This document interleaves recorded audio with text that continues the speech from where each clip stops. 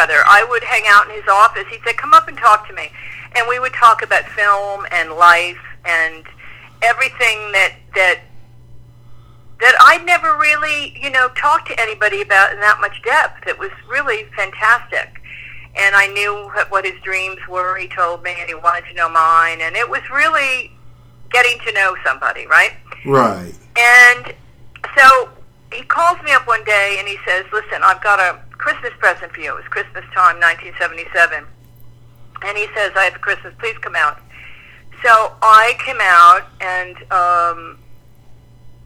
he says, here's your gift. And it was a bonus. It was cash. And he said, do you know how to play chess? I said, no, I don't. And I said, teach me. So he started teaching me, and I am a quick study. And I started beating him. Wow. And he did not like that. Oh, no, he did not like that at all. He's pretty competitive. Oh, yeah. And he, especially some bitch who just doesn't know how to play chess, right? and he shoved everything aside. He knocked all the pieces off the thing. He knocked the chessboard off. And he came at me and started kissing me. And I said, oh, Jesus, my God. Oh, whoa, wow. What's going on here? And he said, you know that I'm attracted to you. And I said, yeah, me too, and da-da-da-da-da. And he said... Yada, yada, yada. Yada, yada, yada. and he says, oh, shit, my wife's here. Now, he was married to Deborah at that point. And he looked out of the office window. It was up on the second floor, and she was coming in. I said, Richard, I'm going to go. He goes, write down your address. So I wrote down my address, and that point I was staying at a friend's house, John Schlesinger's boyfriend's house on Sweetser. Anyway, he came and knocked on my door, and we made love that night. And something about him was rushing. And I said, what, are you trying to catch a train? And he thought that was the funniest thing he ever heard. and the next morning, he asked me for some cabbage or green beans. And I said, well, I don't have anything like that in the fridge. I'm sorry. And, what, are you pregnant? I mean, what's going on? Anyway, I went back east for Christmas to see my family. And he went back to Northridge to his wife, Deborah. Wow. And when I flew back a week later on New Year's Eve, that's when the shit went down and he shot the car. Oh, wow. And people started calling me. My phone was blowing up. Are you okay? Because they knew I was working for him. And I said, yeah, what's going on? And they told me what happened. And so his secretary called and said, stay away from the house, Jen. Stay away. It's just, because cops were involved and everything. And I said, fine. So I didn't go out there for a week. And then he called me. He goes, well, what happened? I said, what do you mean what happened? I was told to stay away. He said, no, you need to come see me. So I came to see him, and we stayed together for like 3 or 4 days. And then he went to Hawaii, and I flew down a week later to meet him. And then we were together. We just were together from then on. Wow. It was kind of, and then in Hana, I fell madly in love with him, because in Hana I saw his elegant side, this quiet. There were no disco balls in Hana. There was no partying. It was only nature and peace and quiet. And, we'd walk through the pastures together, and he'd interview the cows. And, we just had this wonderful, magical time, and I fell madly, madly in love. So, I mean, I was already head over heels, but I just saw this wonderful side to him, which I hadn't seen heretofore. And it was just so moving to know that, this was really how we wanted to live, Yeah, so he was such a beautiful man to me.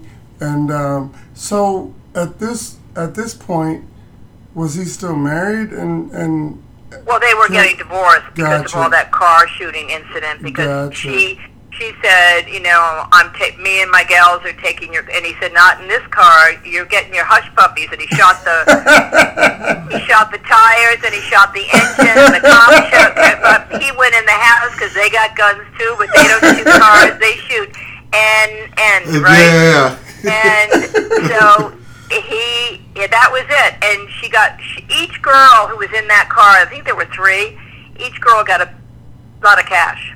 Wow. Yeah. Now your friend that introduced you to Richard, Lucy. Yeah, Lucy. She dated him, kinda. Well, I call her the one-night stand who stayed too long. Ah, see. Yeah, she was in love and he wasn't. See. And well, if you want me to tell that story about the very first time I met him on August 22nd, 1977, and she took me out there to meet him. And I have a photo of that first meeting that his friend, an artist, Prophet, took with an SX70, and it's kind of prophetic photo. You can see I already look like the cat who swallowed the canary.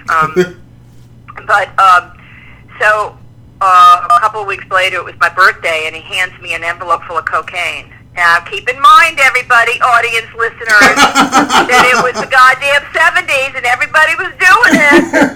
Yeah. And people hadn't started dying yet.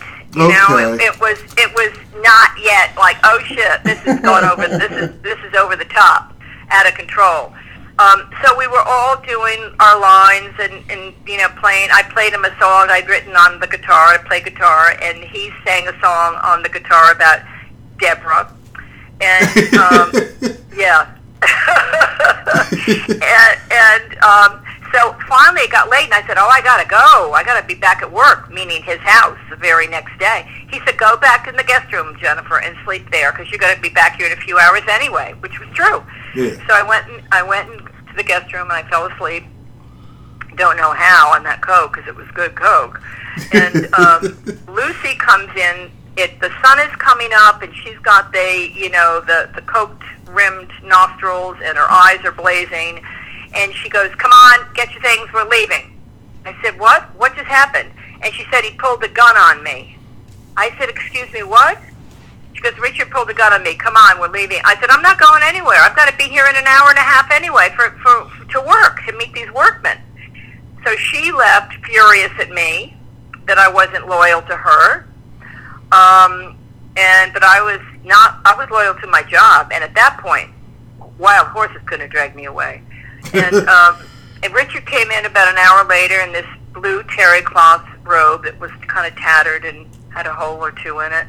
And he said, Jennifer, she's gone. I fired her. My house is all torn up. Will you stay and help me? And oh, yes, Richard, I will stay.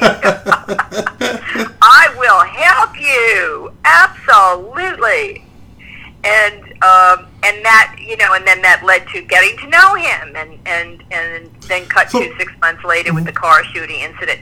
What happened was pulling the gun on her, I later found out, was because he asked her for a blowjob, and she wouldn't deliver. And he used to keep this .357 wood-handled Magnum by his bed. Wow. Oh yeah, and he pulled it on her, and she said she hightailed it.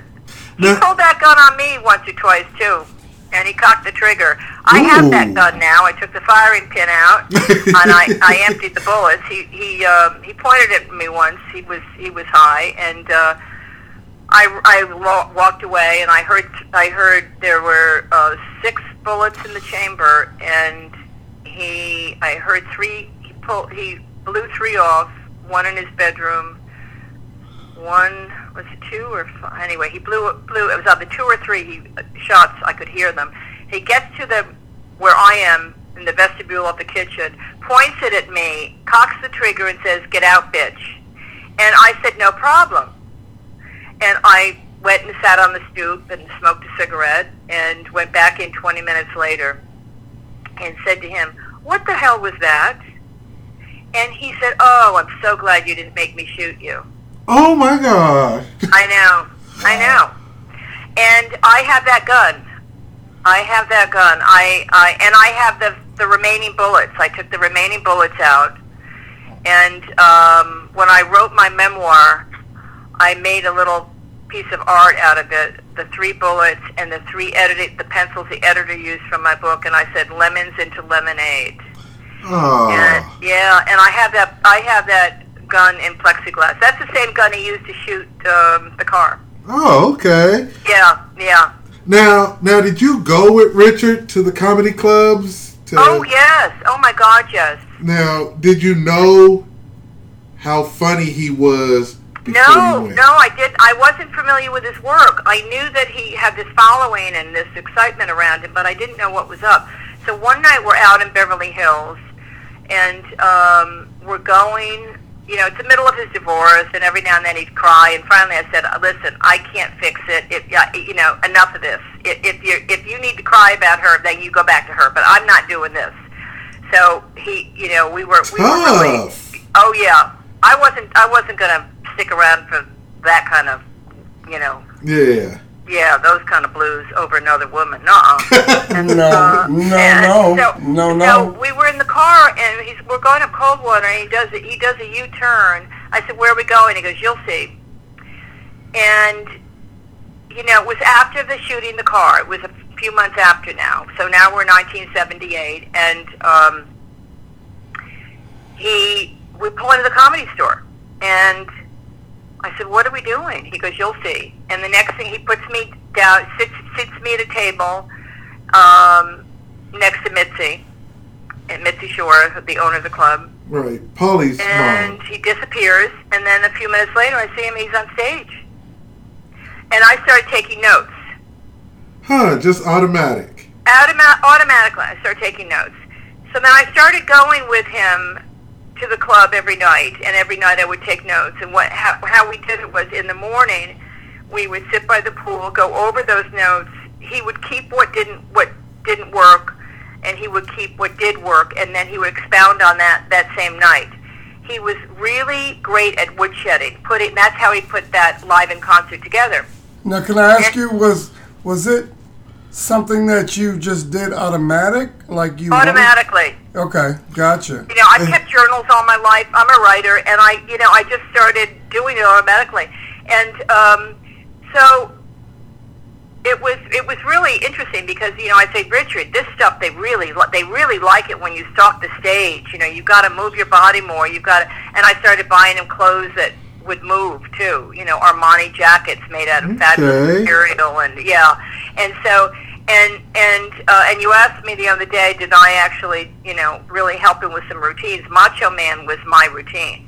And, oh, yeah. And Richard holds the copyright on it, but, which now I hold. But we were making love one day, and he got out of bed strutting like a peacock. And I said, "Oh, you think you're the pussy murderer, do you?" I said, "Oh, you're the pussy murderer, macho man. I see it too, macho man. You killed that pussy." Okay.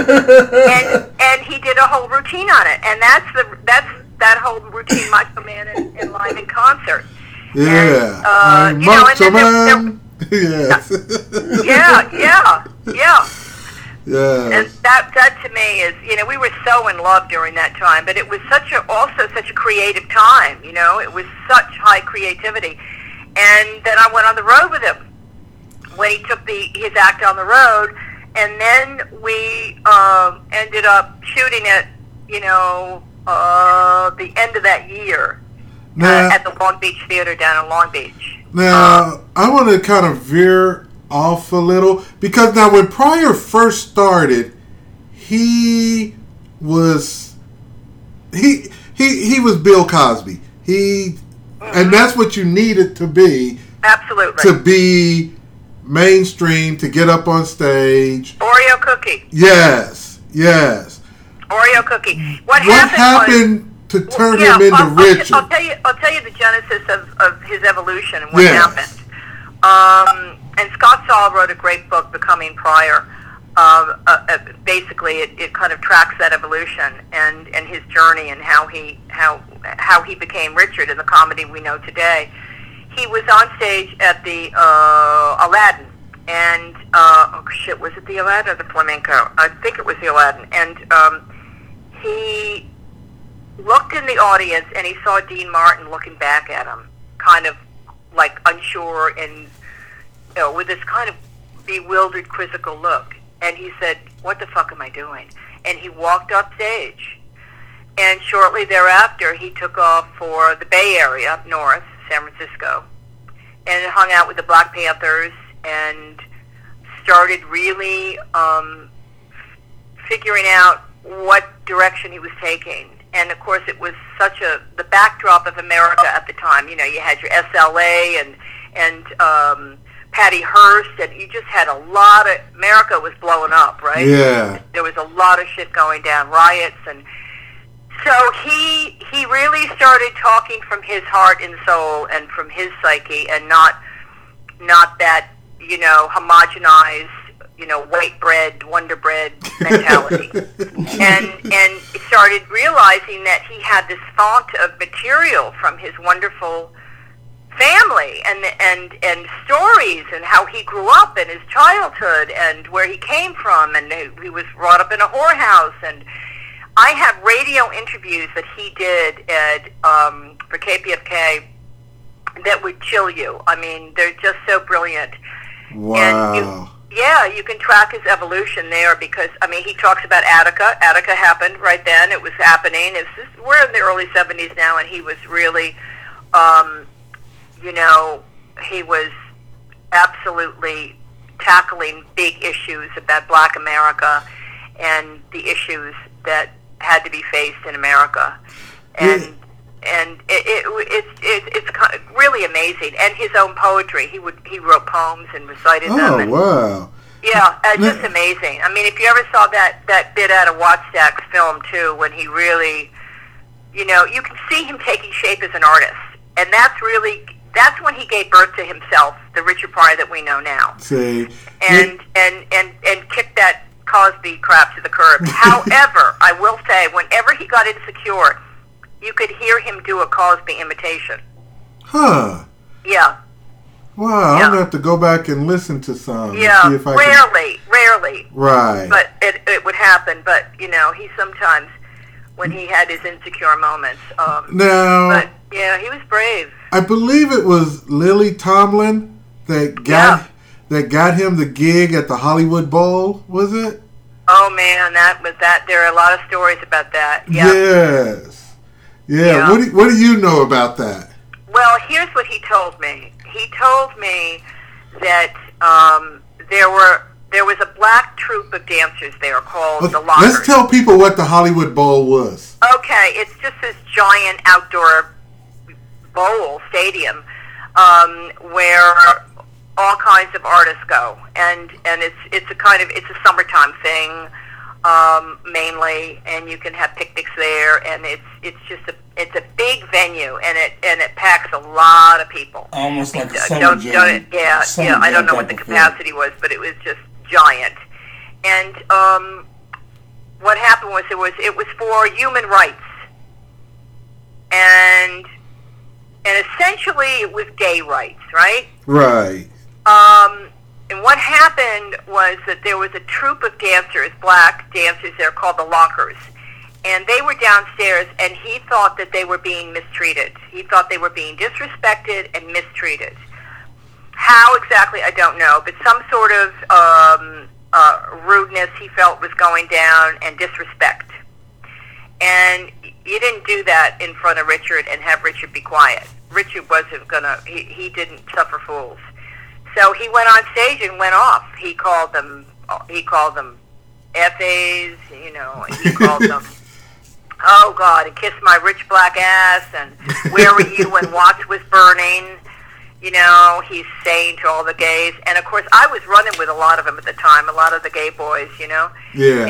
And they just, everybody was really outraged about it, but you know, that's who Richard was. You know, you take all of them. You're not going to take a piece of them or part of them. It's like, you know, this is who Richard was. And, you know, he ended up having to apologize. But that week was, what a week. He got married in that week. He married Deborah that week. He quit the NBC show that week. He told everyone to go to kiss my ass at the Hollywood Bowl. And it is proof that with Richard, 1 month with Richard is like 25 years somebody living in Iowa. Okay, so let me ask you this. What do you think that Richard thought about Bill Cosby? You mean... As far as, like, during the later years, maybe earlier, but... You mean the shit that Bill did? Yeah, in general. Well, listen, we all knew in Hollywood it was an open secret that Bill was a serial cheater. Right. He cheated on his wife, Camille, all the time. Right. We just didn't know he was a serial rapist, and of course Hannibal Buress was the one who lit that fire, didn't they? Oh yeah. Yeah. Poor guy. I think it's going to follow him forever, but Yeah, but you know, it's so weird because that stuff was out for years, and it just shows you never know when a fire will be lit like that. Because he just happened to say it. Somebody recorded it guerrilla style on their phone, rather poor video, and it blew up. The shit blew up. By the way, I talked to my friend Mike Epps yesterday, and he said, "Have you heard about Eddie dissing Bernie Mac?" Have you heard anything about that? No, I haven't. Eddie Murphy apparently went on Seinfeld and excoriated a Bernie Mac in some way, which is really strange. Yeah. Whoa. See? I didn't get a chance today. He said, "Look for it, look it up. You know, go on YouTube." But I didn't find it. But I didn't look for it. Yeah, I just wondering. But no, let me tell you something. Richard wasn't always good. Right. Richard beat me up. I stayed. I take responsibility for my part. Richard was a womanizer, obviously, drug user, and as I said, the demons sometimes would come out, and you couldn't chase him back into the barn fast enough. But he didn't rape anybody. That's the good news. Here's my follow-up question to you. So okay, there is a follow-up. How do you follow that? No. You can't really follow it up, but he is my favorite comedian. I mean, dead or alive, he's just it for me. So what is your greatest routine that he's done? What do I think his greatest routine is? Yeah. Oh, well, my favorite is what we did together live in concert. I mean, bar none, because, we were in love, and I saw how he put it together. Richard was an incredibly disciplined person, too. And the way he worked, every night going to the club, every night tossing out what didn't work, bringing in what did, developing that, and finding his feet in another kind of way, like learning how to stalk the stage and move around, and that was really, and of course the last couple of routines about me, and the bitch came. Bitch got on top, and all right, bitch, you get on top. Well, that's because he's macho man. Okay. Yeah, I was that bitch, and so I think that whole routine, because boy, you saw too how he talk about lemons into lemonade. He took that whole car shooting incident, right? And he was arrested for that, right? Yes. And he totally took that and flipped the script on that. He just turned it, made a lot of money and crossed over. That was his crossover piece, live in concert. Yeah. Wow. Yeah. That was his crossover when all the white people decided that they really adored him. Now, how did he meet Paul Mooney? Oh, shit. Well, Paul, that's a complicated relationship, By the way, that whole thing about Junior and Paul, Paul's got dementia now. I mean, I didn't know that. Oh, yeah. Mike told me yesterday, if you walk by Paul, he won't know who you are. Oh, wow. Yeah, so that's not good. But, no. But they had a complicated relationship. And, of course, it was born out of the fact that Richard was successful and Paul was not as successful, right? Right. Well, so, and Paul, listen, I'm not going to diss Paul and his comedy. Some of it was very good and valuable. Oh, yeah. Right? Yes. And some of it wasn't. Some of it wasn't fucking funny. I agree with that. Sometimes he could clear a room. He got kicked out of the Comedy Store many, many times because he would clear, people would leave. And, the thing about Richard is he would take the kernel of the truth and make it funny and make you see the truth, but do it with humor, obviously. And also the thing about Richard, he didn't always make you laugh. Sometimes he would just tell a story about God wanting to talk to, and Howie Mandel tells this story, being at the club one night, and Richard telling a story saying that God came down and said, hey, Rich, I want to talk to Martin Luther King. I'm sorry, Martin Luther King was assassinated.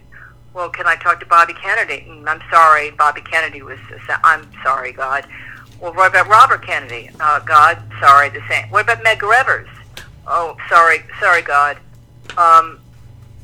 And nobody laughed, but everybody was riveted to this story, right? And Howie Mandel tells the story about running into Richard saying, I was at the club when you did that routine. What happened? Why didn't you ever do it again? And Richard told him, because Robin stole it. Wow. Now, Robin and Richard were friends. Yeah. But it shows you how ruthless comics are. And I know, actors are terrible. I mean, they're so competitive and jealous of everybody and everything and each other. But comics are worse. Comics are just ruthless. But back to Paul, there was a love-hate thing there, and the problem with Paul is, and of late, in the past several years after Richard died, he started taking credit where he had no fucking right to take credit for fucking routines that Richard wrote. See. And dude, what are you doing? Right. What are you doing? Now, having said that, Paul was one of many writers on the NBC variety show. Right. Paul was one of a few writers on JoJo Dancer. So, Paul was usually with a collection of people, of writers. But Paul did not fucking write for Richard Pryor. But here's what I wanted to ask you. So, and correct me if I'm wrong. So, I'm just... Is this Ed or Max talking? This is Max. This is Max. Hi, Max. I'm 45 years old, so I grew up on Richard Pryor. I love Richard Pryor, but here's my thing. I've always thought he was erratic, or just no one could write for him because he thought outside the box so much. Absolutely. That's exactly right. I saw him that first night on stage. He looked down and he saw a piece of candle wax. And he started talking about the fucking candle wax. And all of a sudden he's spinning this unbelievable magical tapestry of comedy out of candle wax. That's why I don't think anybody can write for him. You can't write for him. It's ridiculous. And the way Richard would just, because Richard flew with no net. Yes. When comics say, well, what would you tell a comic? I said, go get on the fucking stage with no net. Exactly. And, don't be brave, fly, go, risk. And then when you get off stage, go home, you remember, you write it down, you go back to the night, and you do the same thing. And you build, and you build, and you build, and you build. And that's called woodshedding. Yes. And very few comics do that anymore. Yes. See, that is, yeah. That is very, very true. But Max, you're absolutely right. Yeah, you nobody could write for Richard. I mean, that's crazy. So when Paul Mooney was trying to assert that, it was like a bunch of shit, you know? I mean, you could tell it in his art. I mean, you can't just come up with stuff on the fly like that. No, it's like saying that somebody painted Picasso's painting. Yes. I mean, it's crazy. Or Salvador Dali, all right? Right. I mean, what are you talking about? You're not going to. That is his psyche and soul on the stage, bursting forth in the most honest and true way possible. And that is why he connected so fiercely with his audience, black and white. Yes. Because of that fierce connection and because of his willingness to be vulnerable and exactly. his openness and his honesty. And you don't have someone write that. That is too authentic. Yeah. That is too authentic. Now, And and again, not to denigrate Paul. I mean, Paul had some good stuff, but Paul's bitterness sometimes got the best of him. Yeah. I've had some of Paul's CDs, and I've been driving down the street and bust out laughing. And then there's times where you go, okay, dude, you done went way too far. Yeah, okay? You went way too far, and that's not funny either. Fast forward tell me something that's true and real, but make it funny. Okay. Or at least don't make me want to turn the CD off. Right. Now, right? Were you the white girl in JoJo Dancer? No, that was Shelley. Okay. I only got my part. Was at the end. My part was on the phone saying I'm leaving and I'm going back east, and he was talking to me on the phone. Yes. And no, Shelley was in there. Who else was in JoJo? That was Rain's mother, Shelley. Okay. The white lady, yeah.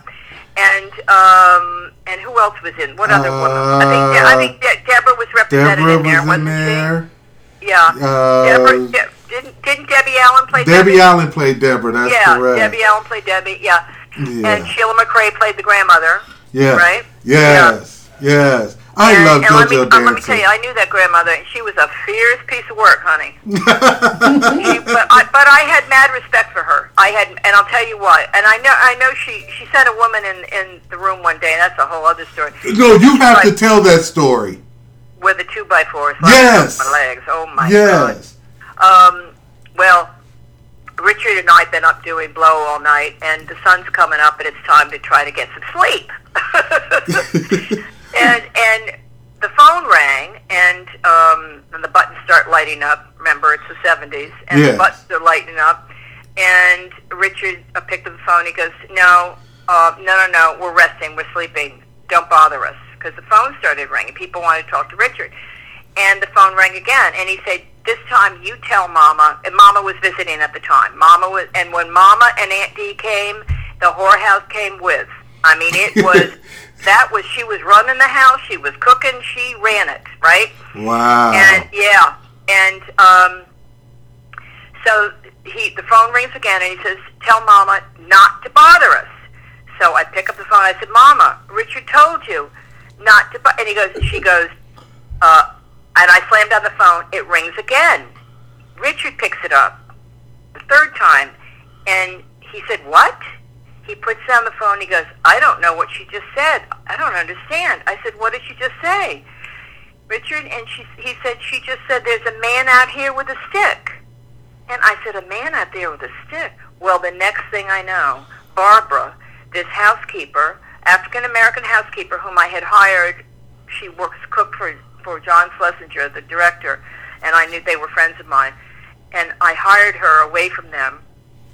She comes bursting through the door with a 2x4, and I'm sitting up in the bed, and it slams it over my legs.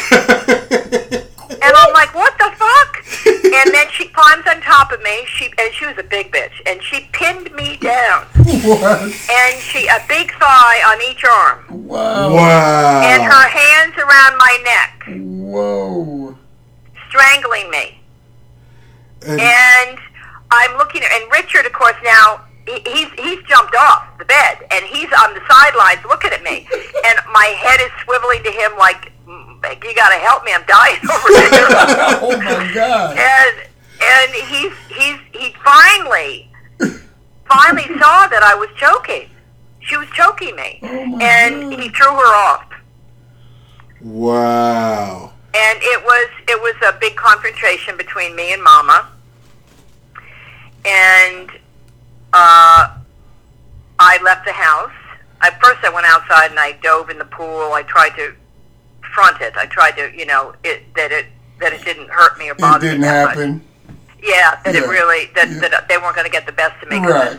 A scene happened in Peoria, kind of similar, but it was about with another woman. Oh, it was awful. But anyway, and I never wanted them to see my pride be damaged, right? So right.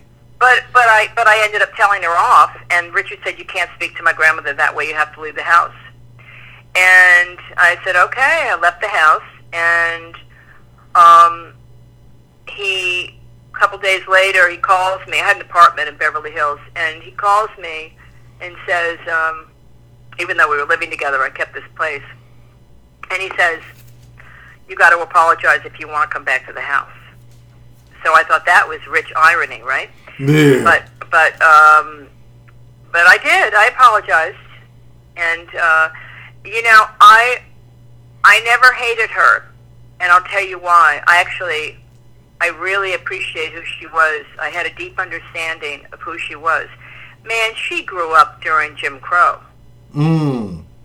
She grew up in Peoria, Illinois during Jim Crow, and she went through some shit. And she was a tough old bird. And she ran that whorehouse with an iron fist. And wow. she sent that Barbara, the cook housekeeper, in there. That's how they meted out punishment in the whorehouse. Wow. That's how they did it. They beat a whore up, and she treated me like I was one of the whores. See, that was one thing I loved about JoJo Dancer to me, was that it was so honest and pure. Yes. Yeah. You know? Yeah. And like, when Richard got beat up as a little boy, and his grandmother told him, "You're going to get up early, you're going to get you a good hiding place with a stick, and when those boys come by, you're going to get out and you're going to wail on them." Okay? That's it. That's it. She didn't take any shit. No, nobody messed with a dancer. She kept a razor blade in her bra, a razor blade. Ooh. Oh yeah. Wow. No, she didn't play, and but I understood it and I appreciated her. Now, yeah, she didn't like me. She liked Pam Grier. She wanted Richard to marry Pam Grier. Okay, so now as far as Pam Grier is concerned, what did Richard think about Pam Grier? What did he think about her? Yeah. Well, he told me he wanted a lover, not a nurse. Ah. Okay. And because she was, and she still is kind of pretty high and mighty about, I do protein drinks, and the way she kind of talked down to Richard about he did drugs, and I tried to get him on the straight and narrow, and I tried this, and I did this, and I did that, and it's like he didn't want a nurse. Ah. You know what I mean? Yeah. She works all the time. She's on a gig on TV. Oh yeah. On a series. Now, what ended the marriage the first time? Well, oh God. So it was a year after the fire that we got married, but we were separated after the fire. And I saw him. The fire happened June 9th, 1980, and we got back together in January 81.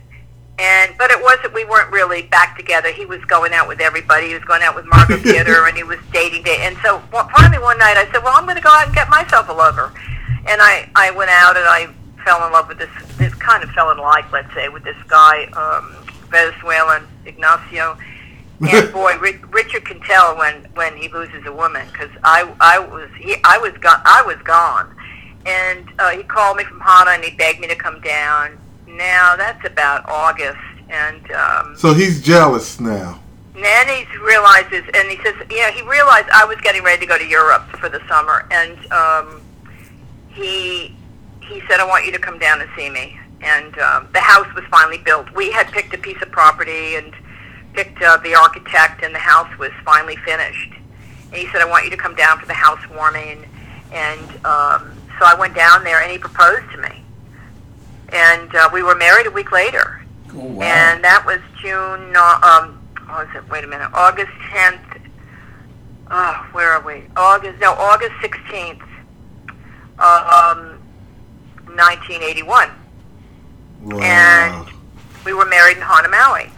And we came back. Now, mind you, Richard hadn't gotten real honest about the fire. He was still pretending it was an accident. But it wasn't. It was a suicide attempt, as you know from JoJo, right? Right. It was a suicide attempt. And he wasn't getting honest about it. I said, Richard, you didn't go through the fucking burning bush. You got to tell the truth. You know, you have to tell the truth. And he started writing, which was great. But he came back too early. So we had all those handlers, Skip Brittingham, and people, his managers and lawyers, telling him, Ray Stark, you know, please come back. We want to do this live on Sunset. And it was too soon. I said, it's too soon. You need to stay here. You tried to commit suicide, dude. You're not okay. See. Well, we came back and we rented a place in Truesdale. So we were near the club. And because Northridge, our house was quite a ways, Northridge in the valley.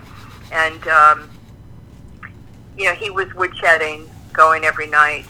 But things weren't fabulous. He was having a difficult time putting the act together. And he started doing drugs and hanging out with Robin again. And, yeah, it was not good. And so we were doing 2 nights shooting at Live on Sunset, and the first night he walked off. People don't know this story because they think it was kind of, you know, his triumphant moment. Well, it wasn't. The first night he walked off and said, I don't know what I'm doing, and went back to the trailer, and in the trailer, there's Jesse Jackson and Quincy, and everybody wants to do a prayer circle, some bullshit. And, you know, and of course I'm high on Quaaludes, by the way. And he went off with Robin and was out all night doing coke and came back the next morning. And, oh my God. Oh God, these memories. Was any of this shot live? Because I remember seeing, you know, some that he was just disoriented and just like. Well, the second night he did it, he was much better. Okay, right. So then the second night he did it, he was great. But they had to do pickup shots, which meant they had to go back and reset the whole scene without the audience. They got some seat fillers to kind of. So they had to do a reshoot with that wasn't those 2 nights. So they had the 2 nights. The first night didn't count, but they had to cut it. And sometimes you can tell. Sometimes you can tell if you're really looking. Right. But you know, it was triumphant in the fact that, you know, he got back on stage. He did his best. He did his routine. People, pardon me, a lot of people point to that as his, you know, kind of ultimate moment. Yeah. You know, so, you know, it's a matter of taste too, right? And then we went on our honeymoon. We were kind of not getting along. It was kind of back and forth. He was doing drugs again, and he was out with, you know, it was just bad behavior all over again. Nothing was changing, and we went on a yacht in the Caribbean. This is now 7 months after we were married, and he started. Oh God, We're in the Caribbean, in the most beautiful of places, on this gorgeous yacht, and there's a bodyguard there. James, I used to call James in the way. In the way, James, because he was always in the goddamn way. And you know, we had a fight, and he hit me, and I said, "That's the last fucking time you hit me." Wow. And you're never going to hit me again, Richard. We're done. And he got off the boat because Uncle Dickie had a heart attack. He flew back and I stayed on the boat and for a couple of days, and then I flew back from. I was in St. Lucia actually. The boat was in St. Lucia, and I got myself to the airport, flew into Miami to California, and I met Marvin Mitchelson in the Miami airport. And I said, "I think I need you," and. I ended up firing him because I didn't want things talked about, and he was a piece of shit lawyer. Got my retainer back. All that doesn't matter. That's just. But I know it's just blah blah. But that was, and then we were officially divorced 6 months later, and I moved back to New York. Now, did you during that time between the first marriage and the second? Oh, we were back and forth all the time. Okay. I never stopped loving him. See. I was madly in love. Love is love is love. Oh yeah, yeah, I totally agree. I was madly in love, and my heart was broken in a million pieces. Now I went on. I traveled. I had other boyfriends. I mean, I went on with my life. I wrote a book. It got published. Thank God. The name of the book? Tarnished Angel. Okay. It's really a good book. It. Oh my God, that was 30 years ago. I wrote that, and I've been writing a sequel to it. But yeah, no, and I figured I went back to New York to kind of get what just happened. So I had to kind of figure it all out, put everything back together, and work on myself. I got into therapy. I think I read every self-help book that was published in the 80s and early 90s. And then in 94, and we were back and forth. He shot See No Evil, Hear No Evil, was in New York in 89, and I worked with him on that. Yeah. And he was staying at the Plaza today, and I made the mistake of telling him he was very needy, and I said, why are you walking like an old man? Well, he told me he had MS, and he had been diagnosed in 1986 at the Mayo Clinic. He was very needy. I said, Richard, you need to just take a walk up Madison Avenue. Well, that was the last thing I should have said to him. He showed me. He took a walk up Madison Avenue, and he picked up some sales girl in one of those shops on Madison. And, so we kind of ended badly again, but never stopped communicating or seeing each other. And then when he was in New York there was a celebration for him at the Apollo. I went to see him at the Helmsley Palace, and there were water glasses full of vodka and pills everywhere, and looking like he was trying to kill himself. And hangers on, ex-girlfriends, ex-wives. It was a grim scene. And Deborah was there asking me to go down to the jewelry shop, the hotel jewelry shop, and get the white lady's price for the ring. I mean, you can't make it up. But all this was going on, and he said to me, my life's falling apart. I need you. I need help.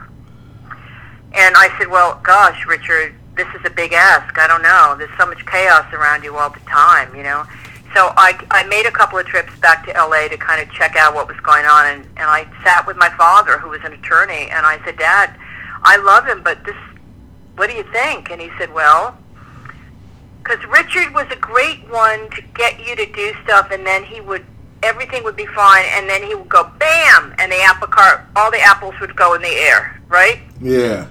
So I had this fabulous rent-stabilized duplex on Beekman Place. I said, Richard, if I'm going to give this up, what guarantee do I have that you're not going to just tell me to get lost in 6 months, So anyway, the point was we came to an agreement. I drove cross-country with my dogs, and then all hell broke loose. Everybody got mad at me. All the kids came after me. All the ex-wives came after me. What's she coming back for? I'm like, well, all you bitches are 20 minutes down the freeway. You're not doing anything to help him. So I looked like the hillbillies, going with the dogs and the big RV, traveling cross country, and I spent 2 years picking up messes and firing the business managers, getting new lawyers, getting new business managers, and everyone came after me. I had to have restraining orders on one of the wives, and I mean, it was, because when you turn the money spigot off, they don't like it. I closed the Bank of Pryor. Wow. Then, now you were threatened by the maid even, wasn't you? Oh, I was threatened by the maid, absolutely. The maid said, I said, you need to get gone. And she looked me in the face. She was shorter than me. She gave me one of her fingers and shook at my face. She goes, I know people who will have you killed. Wow. And I said, bitch, I bet you do. Now. And I called the police and made it, 911. I got a bitch here who just threatened my life. Yep. Yeah. No, it was hot and heavy, I'm telling you. But Richard had a lot of chaos around him all the time. This wasn't anything new. I was prepared for it. There was a lot of chaos around him, sometimes manufactured by Richard. Often manufactured by Richard. He liked it. He liked to pit women against women. He liked the chaos. It kept everybody. It was kind of the court of Henry VIII sometimes. Do you know what I mean? Yeah. Now, I heard when you went back the second time and you closed the Bank of Pryor, that you thought Richard was actually trying to kill himself at that time. I did. There were guns everywhere. There were guns hidden in his cashmere sweaters, underneath the bathroom sink, under his pillow. There were guns, and I'm talking brand new Berettas and Rugers, and I didn't know what kind of guns were going on. I'd never heard names like, okay, but and scary shit, and there were good guns. I didn't just want to dump them, so I went down to the gun shop and sold them out of my car because they wouldn't let me sell them in the shop. Right. So but I took the ammunition and I dumped it in a dumpster out of the supermarket at 3 a.m. And when I told one of his bodyguards that, and he said, "You did what?" I said, "There was boxes and boxes and boxes and boxes of ammunition." See, and they were like, "You don't know what you did. That was so much money." I said, "I don't care. What? I mean, no, that's going in the garbage." And I just thought, if he's asked me to come put it back together again, try to put this scene back together and take care of his business and his legacy and his health, I'm not going to let him kill himself on my watch. Right. And he didn't. He lived 11 more years. And I also heard that you fired the lawyers, that they were on, was it $65,000 a month? A retainer a month, and he wasn't working. Wow. So they're just... I mean, no, it was crazy. It was how I like to say it is the locust had descended. Wow. The locust had descended. They were picking the bones. And I know Richard. He was waiting for everything to get gone, and then he was going to kill himself. And I wasn't going to let that happen. I learned a lot about myself, Ed, and one of the things I learned was I just didn't love him. I was loyal, and I was protective, and I was going to not let this fucking happen to this man. That's and beautiful. I was going to, and they were selling off his intellectual property too. Oh, wow. Oh yeah, I had to learn a lot. I had to go after people. I had to sue people to get back IP that didn't belong to them, which I still do to this day. I have to police all that property, all that intellectual property, right? Yeah. And trademarks, copyrights, and I had to coalesce everything, put everything back together, and because people were selling what wasn't nailed down. Wow. And he had a gourmet cook, and he wasn't eating. And these women were leaving the house with 3-tier cakes and, casseroles. You couldn't make it up. And the house he was living in was a fortune just to have monthly, a rental. And we bought him a smaller house. And we organized everything. It took 2 years just to organize, just to get him, stop the hemorrhaging of money, right? Yeah. And then organize the rest, and then focus on his legacy, and all the while focusing on his health too, making sure he got to the doctors. And he had a feeding tube for 6 years. The doctor said to me, usually, Jennifer, people have a feeding tube for 1 year and they die from it. We had it 6 years, and there were caregivers I had to manage. And boy, let me tell you something. Sometimes I chased one down the driveway one day. I came in and she was drunk and almost dropped Richard. Oh, wow. Yeah, so, there was all kinds of drama. We're getting too granular here. Oh, no, it's just amazing that through it all, you were there, you know? I'm very proud of it, Ed. Oh, and trust me, I am so grateful for you, because no telling how it would have ended, Well, I know how it would have ended, and I there are a lot of stories about African American estates that are in shreds. Yeah. And that have no legacy, no solid estate, because the same kind of shit went down. Should we talk about Jim Brown? Not Jim Brown, James Brown. Sorry, James Brown. Yeah. Absolutely. But it was happening. It was happening, and I'm very proud of the fact that not only did I care for him, but we took care of of his legacy and got stuff back that people did not have a right to. You were really connected to Richard, not just physically. I mean, it's more like a spiritual connection. Absolutely. You could tell when things were going to go bad. I'm sorry? I said you could tell when things were going to go bad. Oh, yeah. And he trusted you. Like the night that he caught himself on fire. Yeah. He told you about that. He was going to do something. He said, I'm going to do it. And I said, oh, God. Because I went out to the house to try to talk him out of doing these drugs and getting to a hospital. And because he was out of control on that freebase. And I came out to the house and I said, Richard, you've got to get help. It's the end of the road, and you've got to get help. And that was in the movie. He made me on the phone, but it was in person, right? Yes. And in JoJo, and he said, "You better go. I've made up my mind. It's going to happen, and you have to go, or it's going to happen to you too." Now, I'm going to tell you something. Richard never made an idle threat, and I know that from personal experience. One night he said, if you touch my toe one more time, and I did, and I ended up not in good shape. Over a toe? Yeah, I tweaked his toe. And he goes, don't do that. You're going to see, and I did it, and because I couldn't not. And I ended up with a Courvoisier bottle upside my head. Oh my God! Yeah. But you know, I knew he didn't make idle threats. Right. And I also knew whatever he was intending, I didn't want it to happen to me, so I got the fuck out of there. And I went to the kitchen, and Aunt Dee and a few hangers-on from Peoria were there. It was really, God. Why'd you go to the kitchen? Huh? Why'd you go to the kitchen? Because I was getting away from him. Oh, okay. Because he told me it's going to happen to you too. Oh, yeah. And I ran to the kitchen. I was leaving. And I said, Richard's going to hurt himself. I told Aunt Dee. And Aunt Dee said, get out of here. You know, I was just a crazy white lady, right? Get out of here. Nothing's going to happen. Just leave. I got in my little Honda, and I flew like the wind back to my apartment. And I called Jim Brown. I said, Jim, he's going to hurt himself.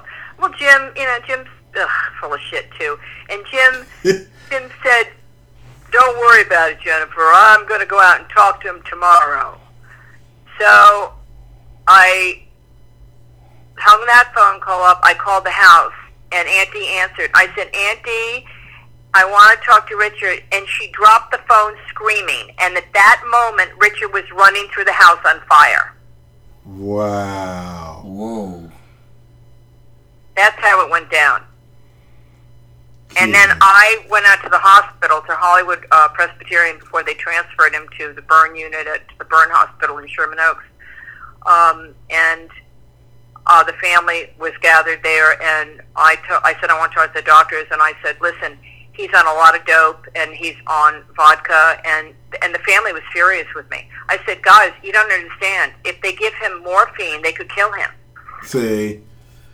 Right? Yeah. I said, this is something. What's wrong with you guys? What just happened? Oh, my dogs. Hang on. So, yeah, it was rock and roll there. Yeah. See, that's amazing. Now, at one point, because I was on your Facebook page stalking you, okay? Okay. There is this picture. And because we're running out of time, but I want you to talk about this. You were doing a benefit, I believe it for a statue of Richard in Peoria. Yeah. Oh, in Peoria. That was about 6 years ago. We wanted to raise money. And for our listeners, okay, this picture, if you can imagine, from left to right, was Charlie Darkness Murphy. Yep. George Lopez. Then I believe it's D.L. Hughley. Eddie then it's Griffin. Jennifer. Mike then Epps. It's Mike Epps and Eddie Griffin. Yep. Wow. Yes. Yeah, and we packed the house and we raised the money.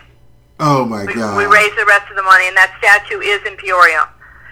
But George Lopez screwed me. He said, "Whatever's left over, I'll give to your 501c3 because for my dog rescue." And he didn't. I said, "George, you got to give me that. You got to give me the rest of that money. That was our agreement. You know, the $95,000 that we needed to raise the statue we got, and anything over that he was going to give to me to my 501." He goes, "Nope, I'm not giving it to you." And I said, "But we had a verbal agreement." So I said, "George, this is the end of our friendship." And is that why he's the only one not smiling? Probably. He was stealing from me. Okay. He was stealing as we spoke. and he sent me a Christmas present. That was I think November, and then Christmas he was always send me a Christmas present. And I called him the next day. I called his sister and I said, "Oh, I've got a gift for him." I sent his damn gift back to him. It was a pair of fucking designer glasses, sunglasses anyway. Who needs them? And I sent it back and I said, "Here's your fucking gift. Fuck you. I want my money." And he still to this day never gave me a check. But that's okay. I will never speak to him again. He's a piece of shit. And he loves Richard Pryor. Yeah. Yeah. And I was very generous with him. He's got some nice things that belong to Richard that I gave him. And you know, I thought he was one of the good guys, but he helped me put it together. So, you know, there's that, right? Yeah. And so that's in the past, but that's another little story. There seem to be stories everywhere. Oh, I know. Now, let's talk about your dog rescue real quick. Yeah. Yes. Okay, it's called 501? No. What 501 means is nonprofit. Oh, okay. It's called Pryor's Planet. Pryor's Planet. Pryor's Planet. My last name, Pryor's Planet. Say that fast. Oh, okay. Pryor's Planet. And what Pryor's Planet is, you know, I didn't have kids with Richard. Richard had sex by 5 different women. He didn't need any more damn kids. He didn't, and I didn't want any. And he thanked me. He goes, "Jennifer, I'm so happy, you know, that you didn't." I don't know, and I figured there was a better way to make a living too, if you get my drift. So we had dogs, and Richard loved dogs, and you know, we've always had dogs. And when he was sick, we had 2 rescues up here for him in his house, and it's part of his legacy, Pryor's Planet, and mine. Now, how can people donate? Oh, there's a donate button on our website. They can also go to my PayPal. They can find me on Facebook. I have a page on Pryor's Planet on Facebook. I don't hide. I'm easy to find, and of course I'm on Twitter, right? Oh yes. And have you ever met Keith Olbermann? Oh God, I love him. I know you retweet everything he does. First of all, he's such a bleeding heart Democrat, liberal, progressive. I love him, but he's all over now. Gotten very into rescue. Yes. It's so impressive. I'm in love with him, and I tweet all his stuff out. You know, I retweet it. Yeah, he's great. He's awesome. Yeah. The shelters in New York really need help. I work with all the shelters here in Los Angeles, and I've got 7 dogs. I lost my one deer yesterday, but Are they all rescue? I'm sorry? Are they all rescue? Oh my God, yes. And each one's got a story, right, Beautiful. Augie? He was on the street for 2 years by himself, and we finally caught him, and he still runs from me. He's so scared. But everyone's got a story. I've got dogs I rescued from Taiwan, China. Beautiful. I've got, it's very meaningful to me to be able to put some light back in the world, you know? No, and that's what's so beautiful about you is that it's the things that you do are so different. I mean, you're not getting a litter, you're getting a rescue, and that's beautiful. That's right. That's right. Tomorrow's your birthday, so let me be the first to say happy birthday. Oh, I appreciate that. Yes. Now, if people go to your website, they can go to pryorsplanet.com. What all can they see and purchase there? You can go to richardpryor.com too. I've got T-shirts up there. I've got a merch account on richardpryor.com as well. You can get. You've been on RichardPryor.com, yes, right? but this is for other people. There's T-shirts and box set. People don't buy CDs anymore, although it's collectible. Right. And you can just go on there and see what you like, see what you see. Now, do you send this stuff out? Yeah, I do everything. Okay, all right. Because then after this podcast, while I'm uploading it and putting it all out, and then I will send you a link to it. I am going to go on and I am going to order me some Pryor stuff, but I want something autographed by you. You want something autographed? Yes. From me or from Richard? From you. Oh, you're so cute. You're so cute. I'm That's serious. Adorable. Oh, well, hey, you know what I want to send you? What? You need to send me your address. I want to send you a copy of Tarnished Angel. Yes. Yeah. Okay. Yeah. All right. Well, I am going to log on and I'm going to order some stuff. Oh, you're so cute. And then you'll see my name up there, right? Yeah, of course. Of course. It comes to me. Yeah. Okay. Cool. All right. And then I want an autograph from you. Absolutely. I'll send you a book with an autograph. How's that? Yes. How's that? Doesn't Max want anything? Yes, I do. Max doesn't have money. You were just being very well-mannered, weren't you? I am. I'm very... You just don't want to be pushy. but that's quite all right. That's not pushy at all. Yes, ma'am. Do you take WIC? Yeah. Do you take WIC? Shut up. Guys, this was fun. He's trying to get at me about WIC. You leave me alone. If I'm getting WIC, I got it for the right way. You got a rush card. You just being very, very well behaved. I love that. Yes, ma'am. You got a rush card. You got to put money on it before you can. I love it. Before you can send it to you. So on Twitter, are some of those people attacking me? I can't tell. I know. And they don't even know who they're messing with. I know. I know. And like I said, I'm a huge Ice-T fan. And Ice-T used to have a podcast. And I'm stealing this from him. But you are my very first person for the Ice-T version of Double E. I'm not a hater, but I hate shit. So, so Jennifer, we know you're not a hater, but you hate shit. What do you hate? Okay. What do I hate? I hate people who think they know me when they don't know me. Thank you. All right. Yeah. Thank you. I also hate Donald Trump. Thank you. I also hate racists. Kiss my ass. Bigot, white supremacist assholes. Kiss my ass. I hate animal abusers. Kiss my ass. Yeah, kiss my ass. And I love you. Love you back. Yes. She's talking to me. No, she wasn't. No, she was talking to me. No, she wasn't. Yeah, whatever. No, she whatever. Okay, now, before we go. No. Before we go. Did you see how she said the I love you, but the voice that she used with you, she didn't use with me. That was the voice that she used with me. She used the okay. I don't want any hurt feelings. We're not going to leave on that note. No. Love you, Jennifer. Who did Richard like as a comic?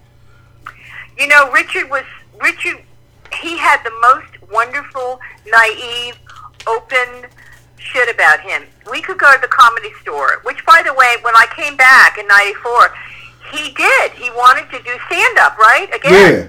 And he was doing it sitting down, obviously, stand-up sitting down. He was not the predator, panther stalking the stage anymore. And people would say, why are you letting him do that? And I'm like, wait a minute, dude. It's not me letting him. He wants to do it. And they said, well, it's tragic. I said, no, it's heroic. It's heroic. And he was still funny as fuck, by the way. Thank you. He was still funny as fuck. I shot it. I have that, kind of guerrilla style video that I shot it. And he went a couple of years. But he would love comics. He would love sometimes just some of the most corny shit, But his influencers are Lenny Bruce. Okay. Moms Mabley. Oh wow. Yeah. Mom. He loved moms. Yeah. And he loved Carlin, but he loved you know who he loved? He loved Bob Newhart. Wow. Bob Newhart was an album he stole when he was a kid. Huh. That was the first album he ever stole. So now, who do you like? Who do I like? Boy, I got news for you. There's no one I'm in love with these days. I tell you, I like that woman, Hannah Gadsby. She did some wild stuff. It was kind of a different form of comedy. Do you know who I'm talking about? Yeah, I think so. Yeah, she's real interesting. Very interesting. But you know, oh God, who is it? There is some white comic I saw, and he's an interracial marriage. He's married to a black woman. I know who you're talking about. Yes, you do. It is. Come on, Max. Come on, Gary Owens. Yes. Yes. I love him. He is hilarious. Real as fuck, right? Yes. See, real as fuck. I do stand up. I just didn't want to travel. I just got tired of being on the road. That's a hard life. That was the part that I hated. But my son also does stand up. Oh wow! And he was out. Do you have a following out there? Huh? Do you have a following where you are? Oh yeah. That's cool. And he's been out to L.A. And in fact, Hope Flood called him. She couldn't remember his name, so she called him Kansas City Mixed because my son's mixed. And one of the jokes that he would say, he would go, "I'm half black, half white," which means I can dunk and make my free throws. Oh God! How old is he? 26. Oh wow! Yeah. Is he performing in town in LA? In Kansas City, he is. Yes. Kansas City, got it. Yeah. Got it. And then he's going back out to LA. I believe he's going on America's Got Talent. So like right now, right now, I whenever I come up with something, I just write for him. Good. You know, and then some of it I'll keep for myself. Nice. You know. So are you two competitive? Yes. Very. Oh wow. Yes. The last time we did a show together, I beat him, and he owed me 5 push-ups anytime. So I could cash in 1, 2. It didn't matter, and I gave the final 2 to his wife. He just recently got married. I'm going to tell you right there, that was debatable. I thought that. No. So does he want a career in stand-up? I think he does. Or he's at least, I think he's talented enough to pursue it. Yeah. Very, very much so. Very much so. And then my daughter, she's just a diva. But I wrote this joke that I go to my daughter's house because me and her mom aren't together, and I could hear her mom in the other room talking about, "Don't go into church. Don't go into church. Whatever you do, don't go into church." I was like, what the heck is she doing? So I went in there and I said, what horror movie are you watching? And she said, it's our wedding tape. So, oh my God. So I sat down next to her, and I'm like, oh, look at this. I love this part. I said, see where the preacher said, forsaking all others? See that grin? Because I knew I was about to lie. Oh, my God. That was a joke. By the way. I like talking to her. See? Yes. Yeah, she sounds like real people. I like her. Yeah. Well, Jennifer. This has been fantastic. Thank you. Yeah, I really enjoyed it. Are you going to edit? No, I'm not editing any of this. This is good. Awesome. All right, let it rip. Yeah. I'm all about that. Yeah. I'm going to tell you one thing even if I can't put them both together that messed up, I'll just send them both as part 1, part 2. Yeah. Yeah, there you go. Yeah. I think that this is Max, so I think that I've never talked to, and I think of you as a celebrity. I've never talked to a celebrity in my life. Oh. And right now, I'm telling you, as honest, it kind of brings tears to my eyes because you are so real. Oh, I appreciate that. I've never met, or just follow her on Twitter. You want to see how real she is. What'd you say? Follow her on Twitter. Follow her on Twitter. Yeah, say something she don't like. You want to see how real she is. But you are just beautiful people to me. She'll drop the F-bomb. No, that's what I like. That's what I like. I don't. Yeah. It's really insulting when they come at you when they don't know who the fuck you are, you know? See? Well, and then that's what I told Ed. I was like, so when I get on here, I don't want to be disrespectful, but I told him, I was like, you know how I am. I drop F-bombs all day, and I just don't, when my mama tell me, Max, stop cussing, I'm like, yes, ma'am. I don't want to do that like 50 times. Well, everybody, go follow Jennifer. Go to RichardPryor.com. Yes. Order you up some Richard Pryor shirts. Yes. There's one of him Yes. where he got arrested in Pittsburgh. Yes. So you can get that. Yeah. Isn't that a cool T-shirt? Yes. Yeah. God, we talking about watching out for his legacy in all ways. Sometimes people buy shit and then they reproduce it illegally because, I've got them trademarked and copyrighted and all that stuff. And then we got to go on Amazon and eBay and Etsy and all the platforms where they try to sell shit. Russians and Chinas are the worst, by the way. The Chinese and the Russians love to do that shit. Stop buying Richard Pryor stuff on Wish. Stop buying Pryor stuff on Wish. It's gonna come 3 sizes too small anyway. Exactly. Yeah. Exactly. Yeah. No, you don't spell Pryor PH. Exactly. Oh fuck. No, it's and I've got somebody who helps me do that. She's out of New York, and she kind of polices that kind of stuff. Because that's a nightmare. But well, I can't tell you. This has been fun. I'm gonna go have my bourbon now. Thank you. And Ed, just keep in touch with me, and Max, you too. Oh, yes, ma'am. We're inseparable, Jen. I tell you what, he's like, he can't get rid of me. He can't get rid of me, and so neither can you now. Oh, well, I love that. Yeah, you two are a good combo. Yes, thank you so much. Jennifer, it was a pleasure. Yeah. Yes. Ladies and gentlemen. Ed, you give me a shout out soon. I will. Ladies and gentlemen, that was Jennifer Pryor, the wife of Richard Pryor. All right? All right. Yes.